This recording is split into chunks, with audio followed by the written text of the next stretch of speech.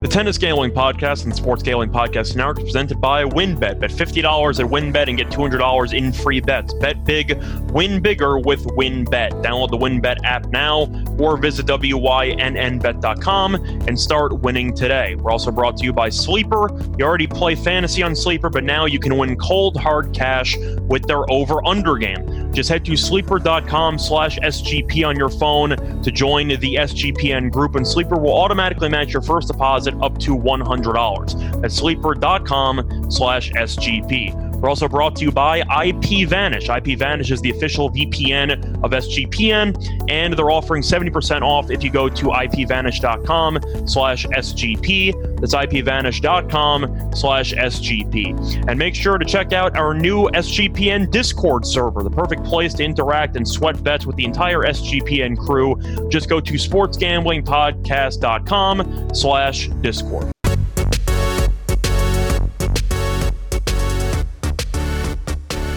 And welcome, everybody, to the Tennis Gambling Podcast here on the Sports Gambling Podcast Network. I'm your host, Scott Reichel, and joining me is my usual co-host, Sam Jacob, and together we're going to break down another couple of ATP tournaments. We have Gstaad, and we also have Hamburg. Looking forward to both, but introduction, Sam, how's it going? How's your week been?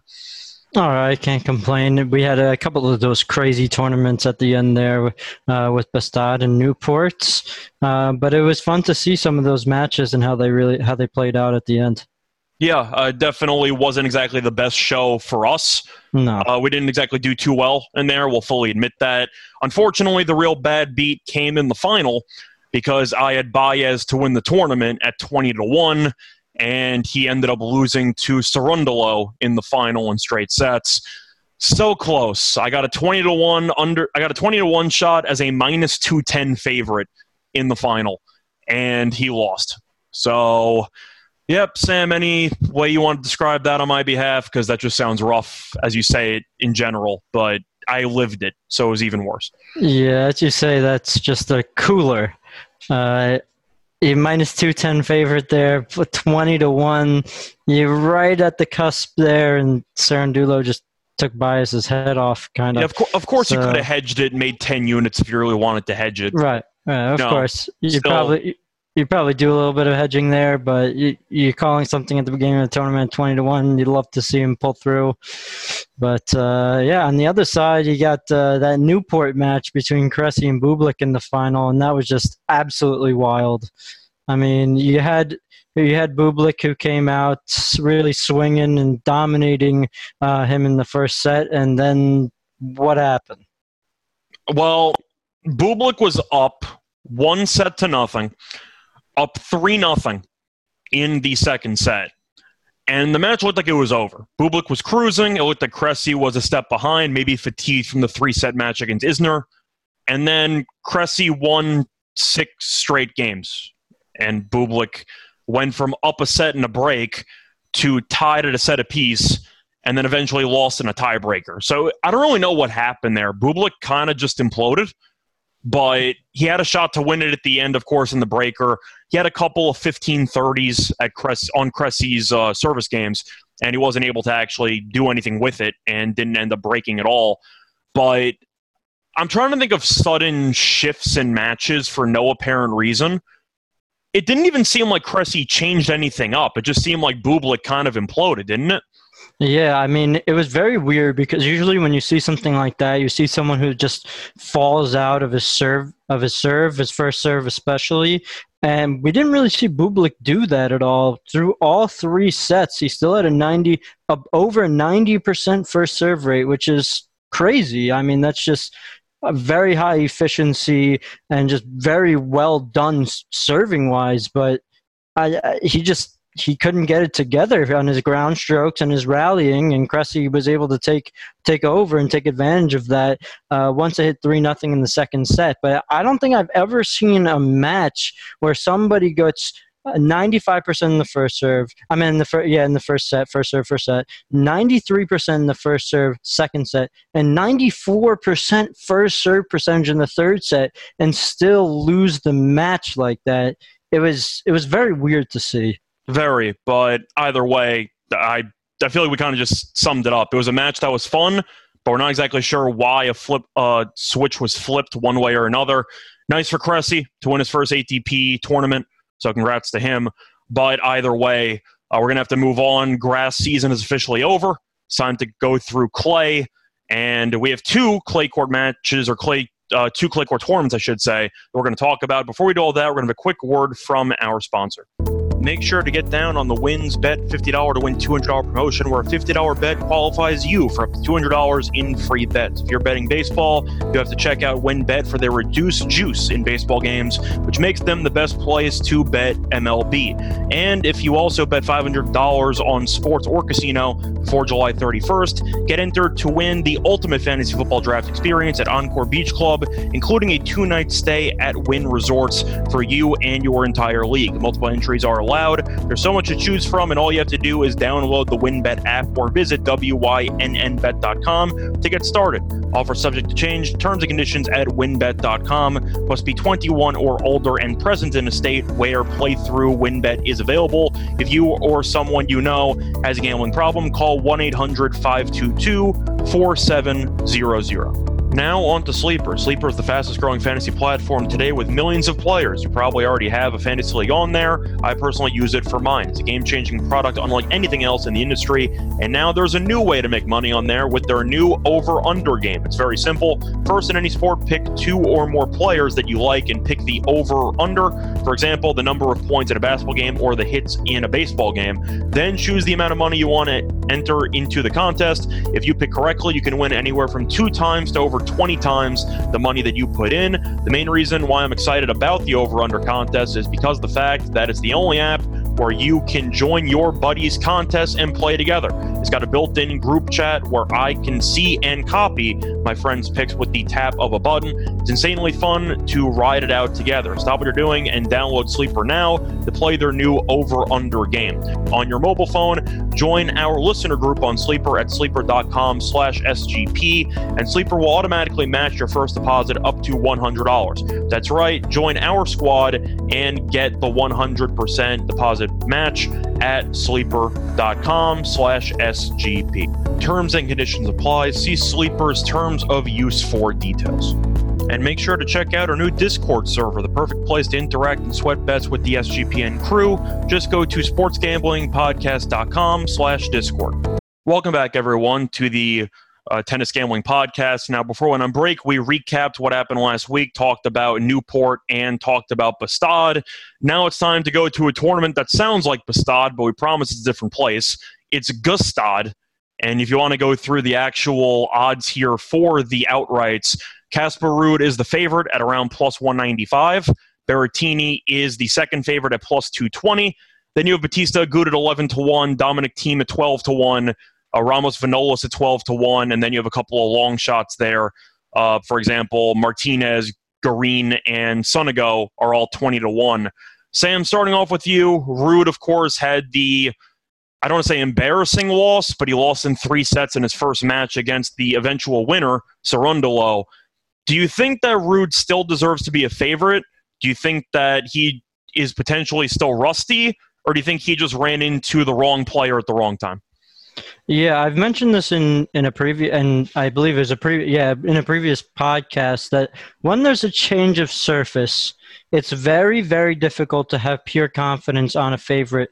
It doesn't matter who he is, really, unless his name is Novak Djokovic, but it doesn't matter who he is because it gets a little challenging. I personally never bet on someone who's changing surface with such a heavy favorite. It's just something different. You know, they're practicing all the time on grass, and they have to go a week and a half later, go on a different surface. It's just that change could really hurt a player that's such a huge favorite like that. Yes, Cerundolo obviously went on to win the final there and win the tournament, but I don't think it really had much to do with that compared to the Ruud having to switch surfaces. And when it comes here, I think he got the rust off, and I think it's the first match that really gets the rust off. Once you play that first match, you're able to really get back into the groove. You understand how the ball is bouncing because it's different for each surface, and then you really see the player get into their form. So I actually do think Ruud, especially with this draw here, which I'm sure we'll talk about in a second, deserves to be the favorite here. Yeah, I think he does too. He's also the defending champion here, so of course he does have some experience. But I still think Ruud is the second best clay court player on the planet, maybe third if you want to argue Djokovic. We know Nadal's going to be one. But I'm with you. I'm not going to fully overreact to one bad outing. We also have talked ad nauseum in the past about how difficult it is to change surfaces. And with Ruud getting one clay match, under his belt, I do think he should look sharper in this tournament. But Berrettini, I just mentioned the surface change. He has not played since the pre-Wimbledon grass tournaments because he ended up testing positive for COVID and wasn't able to play. I'm assuming post-COVID, with the surface change, you have no interest in Berrettini at plus 220? Well, if I'm not wrong here, I believe that Berrettini hasn't played a clay court match all year. He was injured for a little bit earlier this season, and I believe after he played Indian Wells in March, he went straight into Stuttgart in June, which is a grass match. So I don't think he played any clay unless it was early this year. So I cannot back Berrettini, especially in this first match. We'll see how the rust comes off after the first match. That's what I'm really looking at. He does have a bye here in this one. He's on the opposite side of Ruud, obviously being the second seed. So we'll see who comes out of Gasquet versus Carballo-Espana, and then see how Berrettini faces. And after that, we'll take it from there. If he's able to get off the rust, I think he should be able to have a clear path really to the finals, or at least the quarters, because there's really no competition in this tournament besides Ruud and Berrettini. There's some middle name players, but none of these big guys in the least. You have a fifth seed like Pedro Martinez. Yes, he's very good on clay, and yes, he's a clay court specialist. But having a fifth seed as Pedro Martinez, it says something. Yeah, it's definitely true, but that was going to segue me into a couple of 10-1 or longer shots. Bautista Agut and Thiem both had that very memorable 3-set match last week. Thiem ended up winning that one, yet his odds in this tournament are a little bit longer, as Thiem is 12-1 compared to Bautista Agut's 11-1. Do either of those players interest you at all?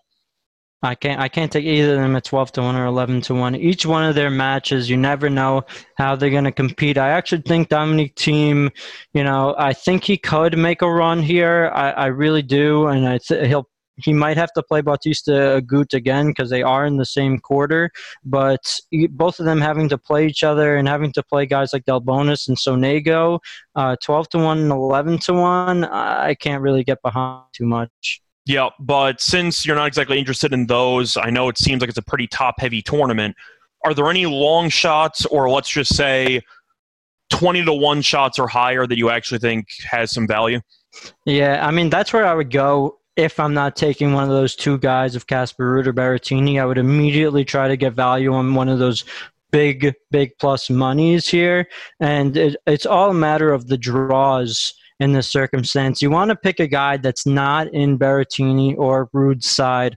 So you are in their quarter, I should say. And you have the two quarters, the second quarter and the third quarter. Second quarter, you have Ramos Vinolas, you have Husler, Stricker, Jari, Montero, Hanfman, and Garin. And the third quarter, you have Gaston, Thiem, Delbonis, Sonego, and Bautista. So you're trying to look at one of those guys to see if they can make a run here. And if I was going to go with anyone, I think I would go with a guy like Cristian Garin. We have seen him play very well on clay court. That's his best surface for sure. He hasn't really been in great form at this point, but if you're going to take a guy that's 20-1 or 25-1, I believe he does fit the bill. With him being a clay court guy and being 20-1, you might have a hedging opportunity once you get into the quarters of the finals, maybe. But I think that's the type of player you're really looking at. So I'll be looking at Cristian Garin at 20-1. Well, I got good news and bad news for you, depending on how you take it. That was my pick too. So, yeah, that's kind of what I was going to go with. Garin, we saw have a very surprising run there in Wimbledon, where he made it further than we ever thought he would. Then Kyrgios, of course, ended up beating him in the quarters before Kyrgios had the walkthrough against Nadal in the semis. But Garin's always been a very solid clay court player, and I do think that he has enough weapons to upset a couple of people along the way. I'm going to be sticking with the clay court theme, just of taking clay court specialists at this point. Garin was my pick at 20-1. If you wanted another option, maybe Munar at 25-1, but I really don't feel great about that one.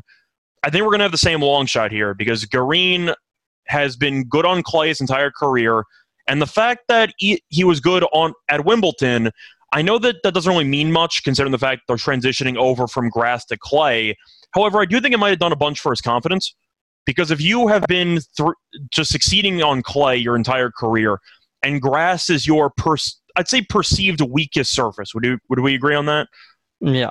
The fact that he made such a deep run where he came back from 2 sets down against Diminuar, for example, and it seemed like he was battling a lot and he came through, I do think psychologically that deep run in a Grand Slam tournament could pay him a lot of, I'd say, positives moving forward. And for that reason, I do like Munar at 25-1. For the overall pick to win the tournament, I'm going Casper Ruud. I think Ruud's going to win the tournament. I just think that he's still a great clay court player. And it turns out his loss to Cerundolo wasn't even that bad because Cerundolo won the whole damn thing. So I think Ruud is definitely the pick at plus 195. Shop around, you could probably find a plus 200, plus 220 somewhere. But my long shot would also be Garin. Do we have the same exact picks here? Because it sounds like we do. Yeah, I got to pick Casper Ruud as well. I think he'll be able to shake off the rush that he had. And, yeah, right, just like you said, Cerundolo, he wasn't such a bad loss. He ended up winning the tournament, beat Baez there in the finals. And he has really a kind of a cakewalk here. I hate to say it, but it really is with this quarter. He'll have to play Lechica in the next round. Then he'll have to play the Munar Marias winner. And then Richard, who is just a Swiss wild card player that they were able to get in there because they are in Switzerland. It doesn't really get too much easier than that. I think Ruud will shake off the rust. He'll be able to get into that quarterfinals, have to play someone like Ramos, Vignolas, or Garin, no problem there, and be able to sneak his way into the final not really sneak, walk his way into the finals. Maybe if he plays Berrettini, that'll be a good match. We'll see what happens on that side. But like we said before, Berrettini hasn't played since early this year on clay, so you never know how he's going to shake off the rust to start. Yeah, I'm kind of in the same boat as you. It seems like we kind of see eye to eye on this one. So transitioning over to the other clay tournament, we're going to travel over to Hamburg. And for this one, it definitely seems like there's a lot more, I'd say, high-quality players in this one, especially on clay. Gstaad has some, but if you want to just go down the line for Hamburg, Alcaraz is a favorite, a big favorite, about minus 150. We'll talk about that in a second. You have Rublev at plus 550. Schwartzman at 11-1, Carreño Busta at 12-1, Davidovich Fokina at 16-1, Baez at 20-1. Then you have Rune at 22-1 and Musetti at 25-1. The point is, it seems like the talent level at Hamburg is a lot deeper than the talent level at Gstaad. First of all, I'll start off with Alcaraz, who's the favorite. Do you think he should be favored? And the second question is, should he be favored by this much if you think he should be favored in the overall tournament? Definitely should be favored. There's no one here that's really on his caliber at the moment. You have Alcaraz, and then you have a steep drop-off to Rublev, who is by no means a terrible player, but it's just not his real best surface. Of course, it's hard court. So he definitely should be favored. Now, the question of minus 150 definitely should not be minus 150. He hasn't played clay since grass. He has to do the transition over to clay court. You know, you had Djokovic, who was the easy favorites in Wimbledon, who was just a minus 125, and you have a 2 out of 3 tournaments here where, you know, it's tougher to really get through these matches because one thing goes the opponent's way and, you know, a match can slip from your fingers. But for all those reasons, I don't see there's any way that he should be a minus 150 here in this entire tournament. I think he should be around a even money, if anything. Yeah, I think that it should honestly be closer to like plus 125 or plus 150. We saw him have a decent run at Wimbledon. Kinda, not really. I mean, I'm trying to think of what exactly happened the last time we saw Alcaraz play. He was pushed to 5 sets against Struff. Then he looked okay in the middle matches. And then Sinner ended up winning in 4. And if you want to go back to Clay, he did beat Nadal and Djokovic in the span of about 2 days in his home country. And then in the French Open, he lost a competitive 4 sets to Zverev. He also almost lost in one of the first couple rounds to Ramos Vinolas, and I believe the second round there, where he came back from 2 sets to 1 down, and I believe he fought off a match point or 2. I get that Alcaraz is most likely the future, and I get that Alcaraz is a guy who's going to win several Grand Slams. I just feel like that the betting odds have expected too quick of an immediate jump. And I think that until he actually wins several ATP clay tournaments, besides ones that are just in his own home country, I think putting him at a minus 150 is a little bit absurd. I think he should be favored. I agree with you. I think he should be closer to plus 125. If he was in Gstaad, I'm curious what the odds would be, because you'd have Ruud and Berrettini in there. I'm assuming Alcaraz would still be favored in that tournament.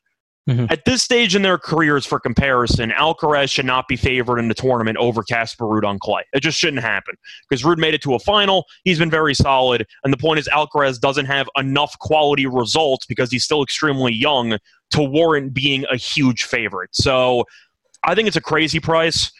You can argue Alcaraz should win the tournament. I'm not going to take him at minus 150. I think that's ridiculous. So we're going to end up pivoting and talking about some other guys, unless you want to make a case for Alcaraz minus 150, because I really don't see a case. No, I mean, I'll do a little pros and cons here. He won in Madrid earlier this year. He won in Barcelona. But you can't forget, the first time he played clay this year, he lost. He lost to Korda in 3, and that's not such a, I mean, it's not the hardest matchup, but it's not the easiest matchup. You know, Alcaraz should easily win a match like that against Sebastian Korda, but it's that change of surface again. You know, he played in Miami before that, and then he had to go into clay 10 days later, and he lost. So transition like this, where we see a similar change in surface, grass to clay, minus 150, it's just too much. Yeah, but since we're going to segue there, we got to talk about who's going to win the tournament then, if we don't want to lay it with Alcaraz. Any thoughts here? I am a little bit concerned personally about Baez, who was my pick to win last week, but he just played a bunch of matches. He lost in a final. I have to fade Baez, right? I mean, he's so good on clay, but isn't there always a chance that he just withdraws from the tournament because he's just absolutely gassed? Yeah, and you lose your futures bet there if he does withdraw. If he plays even a game and then he withdraws. So well, I kind of meant withdrawing as in he just wouldn't participate at all in the match, and you just get a refund. But the point is, I don't know how Baez is supposed to go from one full week of tennis to another full week of tennis without being gassed at some point.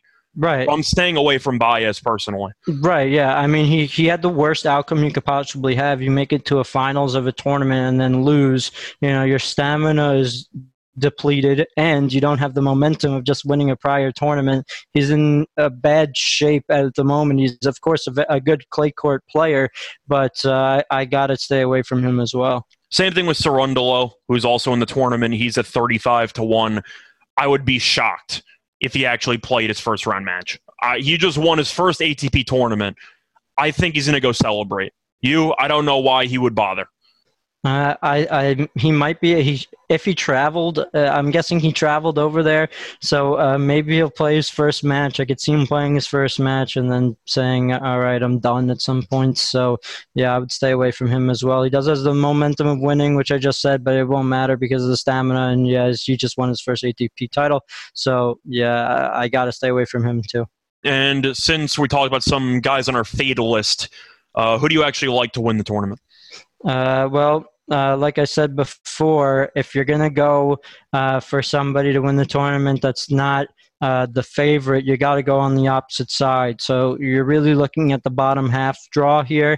And instead of having a guy like Berrettini, on the other side, you have a guy like Rublev, who is way more vulnerable in a sense, even at full strength, even at his best when he's playing on clay. So I'm looking at the bottom side of the draw here, and you have in the third quarter, you have Davidovich Fukina, you have Kovalik, Musetti, Rusevori, and Schwartzman, Vasilashvili, Karatsev, Korea, Galan, Cerundolo, Altemeyer, Bublik, and Rublev.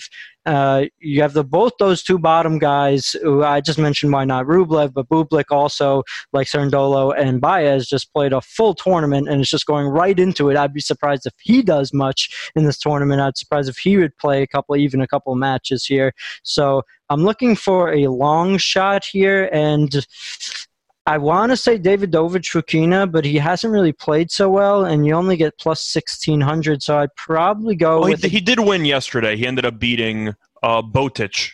Right. He beat Vandersloot, so... Right. I mean, it's not much of a match. So I'm going with a guy that we picked last tournament. Didn't really pan out for us, but at the number that I'm seeing for him, I think there is a lot of value. Of course, I'm not saying I guarantee he's going to win the tournament, but for his number and value, which is what we're looking at, Federico Coria is at a plus 6,500 to 65 to 1 is what I see. And he has a quarter where you have Rublev, Bublik in there, which you never know who's going to, if Bublik's going to play, and Rublev's, he's vulnerable, then he has to play Galan and then Vasilashvili and Karatsev, who has had those allegations of match fixing. And with this clay court specialist like Coria at 65 to 1, that's who I'm looking at. So, once again, that was my long shot, so thanks a lot. 65 to 1, I mean, I'm not going to roast him for losing a third-set tiebreaker against Rublev in the last tournament. Like, he gave it all he had, he just didn't have enough, it's fine. He fought well, and he has been a very good clay court player in his career. But since you ended up taking him, I am going to pivot and try to talk about some players with value. Rune burned me last week, but I still think he's a really good clay court player, so I'm kind of on the fence with Rune, hoping that the transition from grass to clay may have resulted in a terrible performance, but I still like Rune, and I do think there is some value at 22 to 1. I don't think there's many favorites up top that I actually like, because Rublev at plus 550, he barely beat Coria, and then Baez kicked his ass. And I'm trying to think of Rublev. I know he ended up beating De Gea in the middle, but I don't think he's good enough to fully win the tournament unless a couple of people lose in front of him. Diego Schwartzman, I'm not interested in. I'm not sure what that 6-0, 6-1 performance was against Carreño Busta, but I'm out. I don't know what happened there. Baez, I already said I'm out on. Rune I'm looking at because I still think he's a very good clay court player. I don't really know what happened last time out, so I might just chalk it up to a surface change excuse and hope that he bounces back. But Rune I'm interested in at 22 to 1. Musetti had a nice win against Lajovic yesterday, but I still don't know if I can fully trust him at 25 to 1 because his results in the ATP this year have really not been that good. He's been good in challenger stuff, and we know that he's capable of pulling off deep runs in clay court tournaments in the ATP level, but he hasn't done it this year. So I'm not exactly sold to 25 to 1. I think De Gea is maybe appealing because he actually looked pretty good last week before losing to Rublev in a competitive match. Do you think there's any value there at De Gea? Yeah, I like De Gea as well. He's going to be playing Borna Koric, who hasn't been playing like his full potential in years now, and definitely not really the biggest clay court guy. So you have a couple of matches there where De Gea can pick up some momentum. He does play Rune in the match after that, so that would be tough for him. But if he's able to get through both of those, he could be able to get momentum and come out of that quarter. And at that price, it's not so bad. Yeah, but once again, it's one of those spots where anytime you have a minus favorite, you try to pivot elsewhere unless you have Nadal in the clay court tournament. But Alcaraz is so young. I can't fully call him unproven because he did win the one tournament where he beat Djokovic and Nadal. But I think you understand my point. I feel like we're crowning him too early, and I need to see more results where he actually lifts the trophy at the end of the tournament for him to warrant this minus 150. Yeah. Is that a fair way to sum it up? Yeah. It's all those reasonings. It's a transition over to clay from being on grass. Like I said before, he lost to Korda when he did that last time, and he hasn't won so many tournaments. Minus 150 is just way too big of a price to pay right now when he is where he is at the moment. Yeah, but any other names you want to throw out there, either for a backing or a fading purpose? Well, I'm trying to find Galan here. The only reason why I'm looking at Galan is because he has played Coria this year and beat him on clay. So maybe Galan as well if he's a big price. We mentioned Coria at 65-1. So if Galan's even bigger than that, then I would also consider that to be a nice price for him. I see him at 50-1 actually. So 50-1 is not so bad either. You could take either one of those guys. One of them will win that match, so they'll be moving on. And you could always hedge down the line. So one of those guys probably, if I'm going to take somebody. Now, once again, we're taking a couple long shots in a tournament because we're not exactly sold on the favorite in the spot. If Alcaraz wins it, I can't even say that it's an I told you so moment because we still don't think he should be minus 150. So we're going to try to find value wherever we can. And unfortunately I'm sure some of you listening who liked Alcaraz to win the tournament, he could still win. But the odds are definitely not where they should be. And for me, that's a problem. Mm-hmm. But either way, I think that pretty much covered it. I'm trying to think of any other people that you should automatically fade. I already mentioned fading Baez and fading Cerundolo because of the fatigue from last week. You should also fade the likes of, in my opinion, Karatsev. I know that he had the match-fixing thing. He ended up winning a couple of matches last week anyway, but I don't think he's good enough to win the tournament. Bublik, I'd be shocked if he played. The concept of playing grass in Rhode Island and then immediately flying to Germany for Hamburg on clay, I don't see that happening. So Bublik, I don't think he's going to participate, or if he does, he won't play well. Coric, of course, got injured in Wimbledon, didn't play. That's an auto fade for me. Coric at 50-1's a joke. He should be closer to 100-1 in my opinion. Besides that, Fognini is the attractive name on paper because we know his past clay career has been amazing. Can we call him cooked? Because it doesn't really look good for Fognini right now, and I think that it's safe to say he's past his prime. No, yeah, I look straight away when I see the name Fognini. Yes, he could win a match or two, but it doesn't seem like he could win anything after that. And, you never know when he's going to throw in the towel. He's been doing that for months now, and years really now. That's a name that I just can never back in a tournament for future. Yeah, but of course people are going to see Fognini and think of all of the great clay matches he had in his career. Just so happened most of them were about 5-10 years ago. So he's not the guy he used to be. I know you said you liked Ruusuvuori last week. It's a potential long shot. That did not work out. Any thoughts at 50-1 or absolutely not? He has a decent draw. The guy that I'm one of those fades that I have the most that I really am I'm looking away from, and I think he'll lose early. Even though he does he won a match already, but Musetti. He's just not in form. Yes, he was able to beat Lajovic today, but the guy has been putting up bad numbers when it comes to the performances in these tournaments. I expect him to lose early. So you have a guy like Ruusuvuori. I think Schwartzman will win that match, so I don't love it. But if Ruusuvuori is able to come out of that match, he plays Musetti, and then he plays either Davidovich Fokina or Kovalik. So he could be, if he comes out of Schwartzman, he has a good shot of winning the quarter. But, I don't think he's, such a spectacular player that I'm so excited about when he's playing Schwartzman in the first round and Davidovich Fokina. So I can't really back him either. Yeah, I don't want to spend too much time on the outrights because we still have to go through some actual matchups, but I do want to ask you about one of our favorite players on clay who I just mentioned lost won one game against Carreño Busta. Do you think Schwartzman has a shot, or do you think that one bad performance is maybe showing signs of some type of underlying issue that he's currently dealing with? Or was it just a fluke? I can't say it's a fluke. I mean, if he loses 6-0, 6-1 and it's not an injury or it's not, I mean, it can't even be fatigue. Like, I'm sorry, you can't lose 6-0, 6-1. Carreño Busta played the best. Yeah, Carreño Busta played arguably the best match of his life. But even with that being the case, you won one damn game. I got to assume that there's an injury involved. That's it's just a joke. It has to be an injury, or else that is just poor performance. I mean, brutal. So it's really hard to back a guy after such a bad performance there. You never know who he's going to face where that same performance can show up, especially if there is an injury. So he's another guy at 11-1. Was he the third favorite? I can't take him.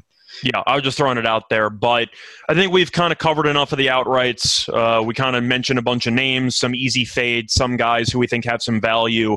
I do agree with you about some potential value on Coria at around 65-1. The Galan match in the first round after this recording isn't exactly ideal, but he's a good enough clay court player where he should be priced ahead of Bublik, Basilashvili, Fognini, Chorich. You get the idea. The point is, I think Coria is still mispriced. I think he should be closer to 40-1 as opposed to 65-1. Right. For the picks here, though, I'm going to go with Rune again. If he burns me, then I'll just move on and find somebody else. But I still like Rune, and I'm not going to overreact to one bad performance. It'd make me a little bit of a hypocrite because we both think that Ruud is going to win in Gstaad, even though he lost in the first round of the last tournament he was in. And yet Rune had a bad performance, and I'm supposed to write him off. Now, it's a little bit different because Ruud's opponent ended up winning the whole damn tournament, and Husler ended up losing about a round or two later. But I'm hoping the surface change will result in a small amount of rust for Rune, and I'm hoping he kind of knocked it all off in the last fight. Fight, I can't even say it was a fight. It was a match, but it wasn't even a fight. He kind of got smacked. But either way, I'll go with Rune at 22-1, and I will throw a little bit of a flyer there with Coria as well, but I am looking at De Geer at 28-1. I think he's a good enough player where he warrants to be closer to 22-1, 20-1. I think De Geer's got enough clay talent to maybe make it past a couple of rounds, maybe sneak his way into a semi. It wouldn't totally surprise me. Right, yeah. I mean, when it comes to this tournament, for me, I'm going with a couple flyers. I just can't take. I think obviously Alcaraz is the best player in the field, but I just can't take him at a -150. So I'm looking at all these players on the other side. Coria, I don't at 65-1. Yeah, sure. Give me some of that. Give me some of. I'll take honestly. We talked about Ruusuvuori, but at 50-1. I'll take some of him as well. Even if he does lose to Schwartzman, 50-1 is not bad for the quarter that he's playing in. And I'll also take a little bit of Davidovich Fukina, who has a match.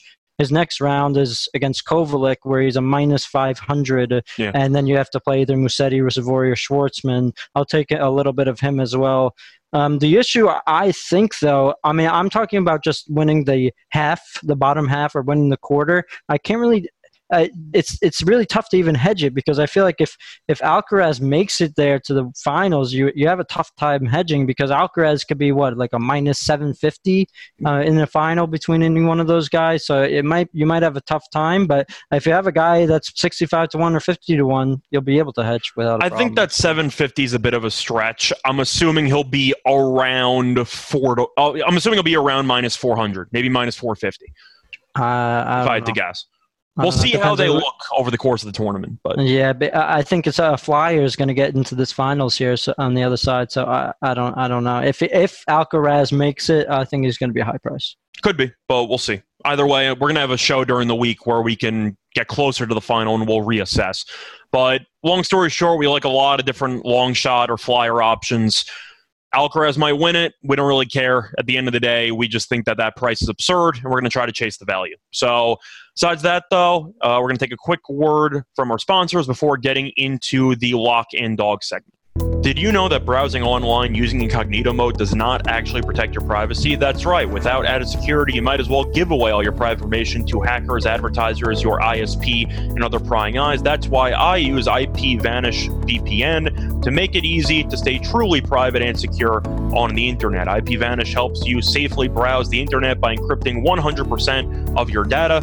That means all your private details, passwords, communications, browsing history, and more will be completely shielded from falling into the wrong hands. Even your physical location will be hidden. IPVanish makes you virtually invisible online. It's that simple. You can use IPVanish on unlimited devices without sacrificing speed, on computers, tablets, phones, even Fire Stick devices while streaming media. Whether I'm at home or in public, I don't go online anymore without using IPVanish. Plus, IPVanish has a great deal in place. It's offering an incredible 70% off their yearly plan for our listeners with a 30-day money-back guarantee. That's just like getting 9 months absolutely free. IPVanish is super easy to use. All you have to do is tap one button and you're instantly protected. You won't even know it's on. Stop sharing with the world everything you stream, everything you search for, and everything you buy. Take your privacy back with the brand rated 4.6 out of 5 on Trustpilot. So go to ipvanish.com/SGP and use promotional code SGP and claim your 70% savings. That's ipvanish.com/SGP. Welcome back, everyone, to the Tennis Gambling Podcast. We went through Gstaad, we went through Hamburg, and now it's time to talk about our lock and dogs for the show. Sam, I'm going to let you go first. What is your lock? My lock, I'm going to start off with somebody that is huge favorite, but I'm actually going to go against him a little bit. I'm going to take the Alcaraz-Kuhn over 17.5 at minus 135.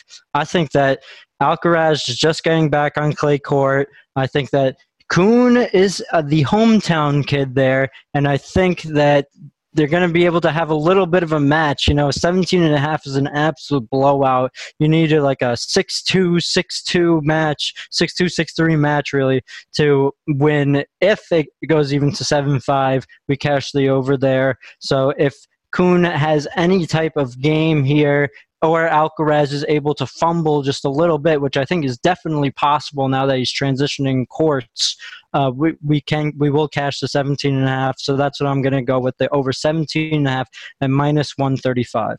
Yeah, and also if you're trying to do the math at home, the magic number is 5. If Kuhn wins 5 games, you win. That's right. So just keep that in mind because, of course, if he gets to 5, it'll be either 6-2, 6-3. That's an over. Or he goes 7-5, 6-0. 17.5. It's 17.5. And I said 6-2, 6-3. That's right. Sorry, that gets you to 17. Yeah, you're right. My bad. But the point is that it's still a pretty low number for a hometown kid to get off to a decent start. Alcaraz changing courts might end up starting slow, so I can understand that. But mine's going to be in a matchup between De Gea and Coric, and I'm going to take De Gea minus 2.5 games at minus 115. They've played twice in the past. They actually played a little while ago, ended up playing in May, and De Gea ended up winning in 3 sets, 6-2, 6-7, 6-2. So he dominated in the games. He just lost one tiebreaker in there. They played back in 2018 when Coric was fully healthy, and De Gea won that match in 3 as well. So he's 2-0 heads up. But Coric, I mentioned how he's been injured and how he was unable to participate in Wimbledon. He played 1 match 8 days ago. Sam, have you ever heard of a Belgian player named Nicolas David Ionel? Is that spelled with an E? Ionel. Then I have not actually heard of him. So the reason why I brought that up, his rank according to SofaScore is 305. Okay, all right. Coric, that's right out of my range. Top 300 is where I'm at. Yeah. Coric, I never heard of him either before looking it up. Coric lost to him 6-4, 6-2. That's the only match he's played in about a month. And now he's facing off against De Gea, who was able to win a couple of rounds last week and also pushed Rublev to a little bit of a pressure situation there. But with the 2-0 head-to-head and with the current form of Coric trying to come back from injury, I think 2.5 is a bargain, in my opinion. So I'm going to take that at minus 115. Yeah. And Sam, going towards your dog. I'm just going to give one more justification on my over and my lock. If you go to Alcaraz's, if we're looking at Alcaraz's first match in every single one of these clay court tournaments that he has, he lost a quarter, which I talked about earlier. That hit the over, won 3 sets. Then the first match in Barcelona, he won the tournament, but the first match he went 3 against Juan. Not a clay court player in the least. Over 6-1, 6-2, 6-2, won 3 sets. Then you look at Madrid, the first match, over against Basilashvili, 6-3, 7-5. Then we look at even Roland Garros, French Open. We look at the first 2 sets, 6-4, 6-2, over. Every single one of the first matches he's played in these clay tournaments has hit the over, so that's why I still like the 17.5. But for my dog, I'm going to go a little bit off the path here. I'm not going to go with the specific match even.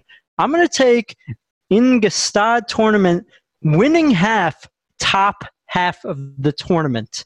Now, that does include Ruud, so that's why I like it the most. But the reason being is that the top half of this tournament has all those middle ground players that are solid. It has Garin, it has Ramos Vignolas, it has Husler, it has Montero, it has those middle ground guys that could, and Munar, which you talked about earlier. It has all those middle ground guys that could be able to make a run like Cerundolo did in this past tournament last week. And the bottom half is a little bit weak-sided here. You do have Berrettini, of course, who sure can match up with Ruud, but Ruud, I think, would be able to beat him in a clay court match. But other than that, you have Pedro Martinez, Bautista Agut, and Thiem. I mean, they're decent players, but when you count up the number of decent players or good players on clay on the top half of the tournament here, I think it outranks the bottom half, and you get a plus 100 here at the top half, which would include our boy Casper Ruud. Yeah, so I had no idea where you were going with that one, but I actually kind of like it. You really called me off guard there. You're trying to keep it a secret while we were at break. And yeah, I was definitely surprised, but it definitely makes sense. It seems like you're getting a very nice price there with a lot of options to realistically pull off either a Cinderella run or for Ruud to run the table. But I'm going to stick with an actual match taking place. And it's going to be one we haven't talked about, but I do think it's going to be very competitive. It's going to be between Jarry and Montero, and I like over 2.5 sets in that match at plus 130. If you want to look at the actual history when these guys get together, you've had a couple of really competitive matches. And to go through them in order, they played recently. They ended up playing in February, and Montero won in straight sets. However, there was a 7-6 tiebreaker with an 11-9 score in there, so it was kind of a toss-up, followed by 6-4. The match before that, they played in 2021, and that match was on clay, 7-6, 6-7, 7-6. And then they ended up having a match before that a while back in 2017, which was a blowout. But the point is, the last 2 matches have been very competitive. You've had 4 tiebreakers in the last 5 sets, all on clay, between these guys. So I do think you're going to see a very competitive, very close match. And plus 130 for 2 somewhat even players to go against each other, I think has merit. Plus Montero did just win a challenger event on clay. And if you want to go through those actual matches, 3 of the 5 matches went 3 sets. He ended up beating Bagnes in 3, beat Lajovic in 3, beat Rodionov in 3 in the first round. The only 2 that he ended up winning in straight sets was against Gombos and Shevchenko. But the 3 quality clay court players that he's gone up against recently all went 3 sets. I think Jarry's good enough to get it done, at least for 1 out of the 3. Give me over 2.5 sets at plus 130. Yeah, I mean, when you have 2 guys that are matched up very evenly, you've been cashing those also all of last week. So you got 2 guys that are evenly matched, plus 135 there. You said plus 130 or plus 135? Plus 130, but yeah, 4 of the last 5 sets on clay between the 2 of them have gone to tiebreakers. Yeah. That's wild. Yeah, what's the over? The over in that one, that's a good question. Let me just dig that up for a second. Sorry. Are you thinking about adding that to your lock collection? No, I just want to see if there's any good numbers there that you could take advantage of. Well, I mean, they're very evenly matched. I think maybe Montero's a minus 125. So I see it here. It's over 23.5 at minus 115. So really not much. There's no point. But that's the point. The point is if you're going to be pricing a clay court tournament total in a match at 23.5, it means you're expecting either 3 sets or a tiebreaker with a 7-5. No. So I'm going to take the over in sets instead. It makes a lot of sense. You get way more value. Either way, once again, that was the lock and dog segment. Besides our picks and our outrights, Sam, anything else you want to say before we wrap up? I think we covered it pretty good. These tournaments, they could get all over the place. I would say sprinkling in at those big dogs and maybe hedging, maybe not even having to hedge with a guy like Cerundolo last week, which we saw. You may not even have to hedge. It's not really worth it to pick these big favorites, especially like Alcaraz at minus 150. So I would just keep an eye on those big dogs and try to get value where value is. Yeah, in worst case, you could always hedge along the way if you really think that you have a dog that maybe has a shot, but you maybe think you should just take the profit. You can always do that. Either way, you can find me on Twitter at Reichel Radio, REICHEL Radio. And besides that, we'll have another episode during the week. I know I just recorded a WNBA podcast with Terrell, so stay tuned for that. I haven't posted it yet, and we'll be busy. So looking forward to producing more content for all of you, and we'll catch you all next time. Bye, everyone. Whoa. You could catch me at Sam Jacob Tennis. We have 2 matches. 2 tournaments here. We'll talk about when the brackets fill up a little bit more, which should be exciting to see if any of those big favorites get upset early. But yeah, you can find me at Sam Jacob Tennis, coming out with tennis content soon, and obviously when this podcast is posted. Otherwise, you'll find me here always at this podcast. So, Sam, just for future reference, when I tell you if you have anything else to add before we wrap up the show, that's when you plug in the Twitter. Well, I don't know. Usually you tell me where can they find you. Where can the folks find you is what I usually hear. So you threw me off. Just saying. Either way, all right. We'll catch you all later in the week.